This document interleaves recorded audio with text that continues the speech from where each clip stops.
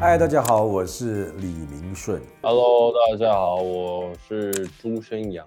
那我们就谈逆局，这逆局里面有一场戏是比较特别感动，可以说一下在那时候拍的时候，在准备到拍摄到导演喊卡，整个过程你们是怎么样安排，还是怎么样培养准备？我还好哎，因为我一枪下就挂掉了，什么感觉都没有，主要是他的感觉。没有，我们拍那场戏，其实印象中那场戏算是一场大戏，因为呢前段呢是我跟仔仔聊事，然后被杀，被杀的时候呢是有动作，要怎么中枪啦，要他怎么保护我啦，然后怎么倒在地上被拖进另外一个房间啦，还有装那个子弹的反应啦。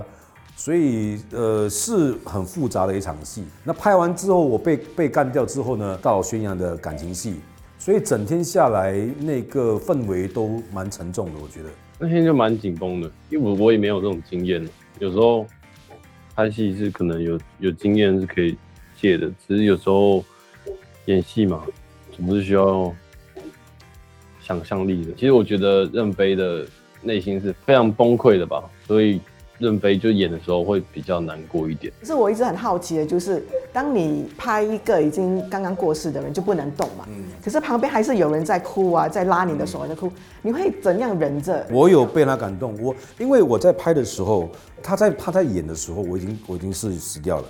但是我的李明顺这个人还是活的嘛，所以一定会有感觉的。我们演死人的就很辛苦的是，我们的动脉还是会动。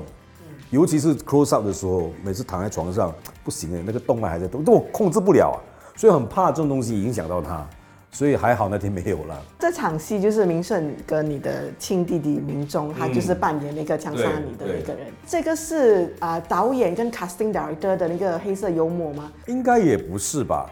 应该就是刚好他们也觉得这个角色很适合明忠，我说好啊，就来玩啊。其实当初他们说要找我们两个一起演这个戏的时候，因为我跟明忠很奇怪，就是我们入行这么久了，其实我们没有在同一部戏里面对过戏，从来都没有。那我们其实两个人都很珍惜这个机会，所以但是我觉得逆局还好，是因为两个是没有碰到面的，最后他杀死我，我觉得蛮特别的，就他也来演了。对，那其实我们两个人平时在一起的时候呢，这几年就很好。这几年开始，两个人就比较亲近，因为可能见面的机会比较多了，而且也长大了嘛。跟以前不，以前我们就不讲话的。以前不是说感情不好，还是兄弟，还是感情很好，只是没有什么讲话。现在就不会了，现在就会一直讲话，坐下来吃饭就是聊很多那种。对，所以他那一枪射死了你，就是算是了了以前对你的那些。对啊。而且杀你很久了。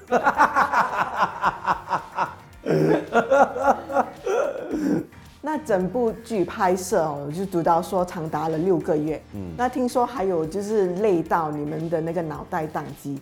那可以说分享一下那个有多辛苦有多累？他比较累吧，我觉得宣扬的东西是要跑要打要追要赶，然后要演戏，而且他的戏很重啊。我们还好，我们现在说笑这样，坏人他去追啊，我们在后面喊啊，快点追，他就追了。有多累就有多累，有多辛苦就有多辛苦。有一场跟明忠哥一起打戏，我觉得那场就蛮累的啦。我弟弟明忠还有跟我讲，那场戏很累。对，那场真的累，好像拍2天还3天，因为他是在那个废墟里面，废墟其实很多危险的地方会不小心就打到。那明忠哥有一场戏是我打他，然后他也要回揍我的时候，他的手就直接刮到那边的场地，因为那边都是石头跟沙，然后他的这边的皮就直接掉下来，然后他就看一看，因为我们其实还有蛮多没拍的，然后他就直接把它压回去。然后他就是面不改色的就说没关系，来，他是那种感觉真的不痛的那种。你知道为什么会这样子吗？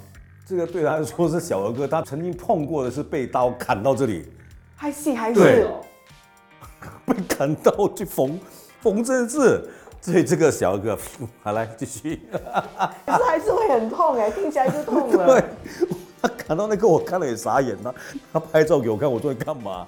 看被砍到。哎呦，你知道我接这个剧本的时候，我超兴奋，因为很久没有演警察了，我就很兴奋啊，哇，枪战啊什么啊，结果找剧本头，看为什么没有了？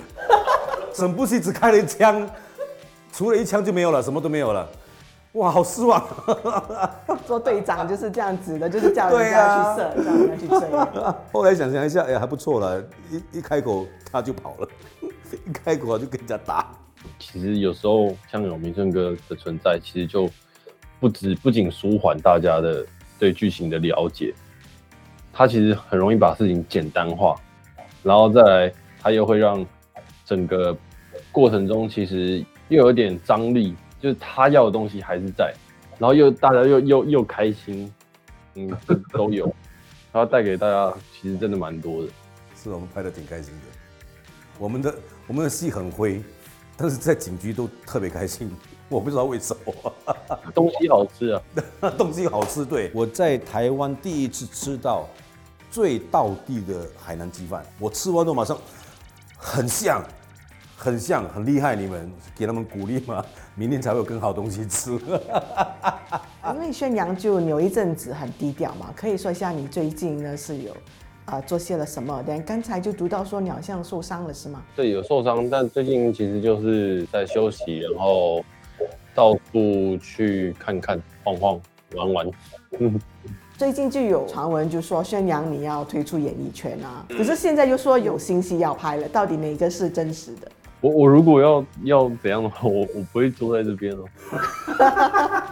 新闻这件事情，大家读就好。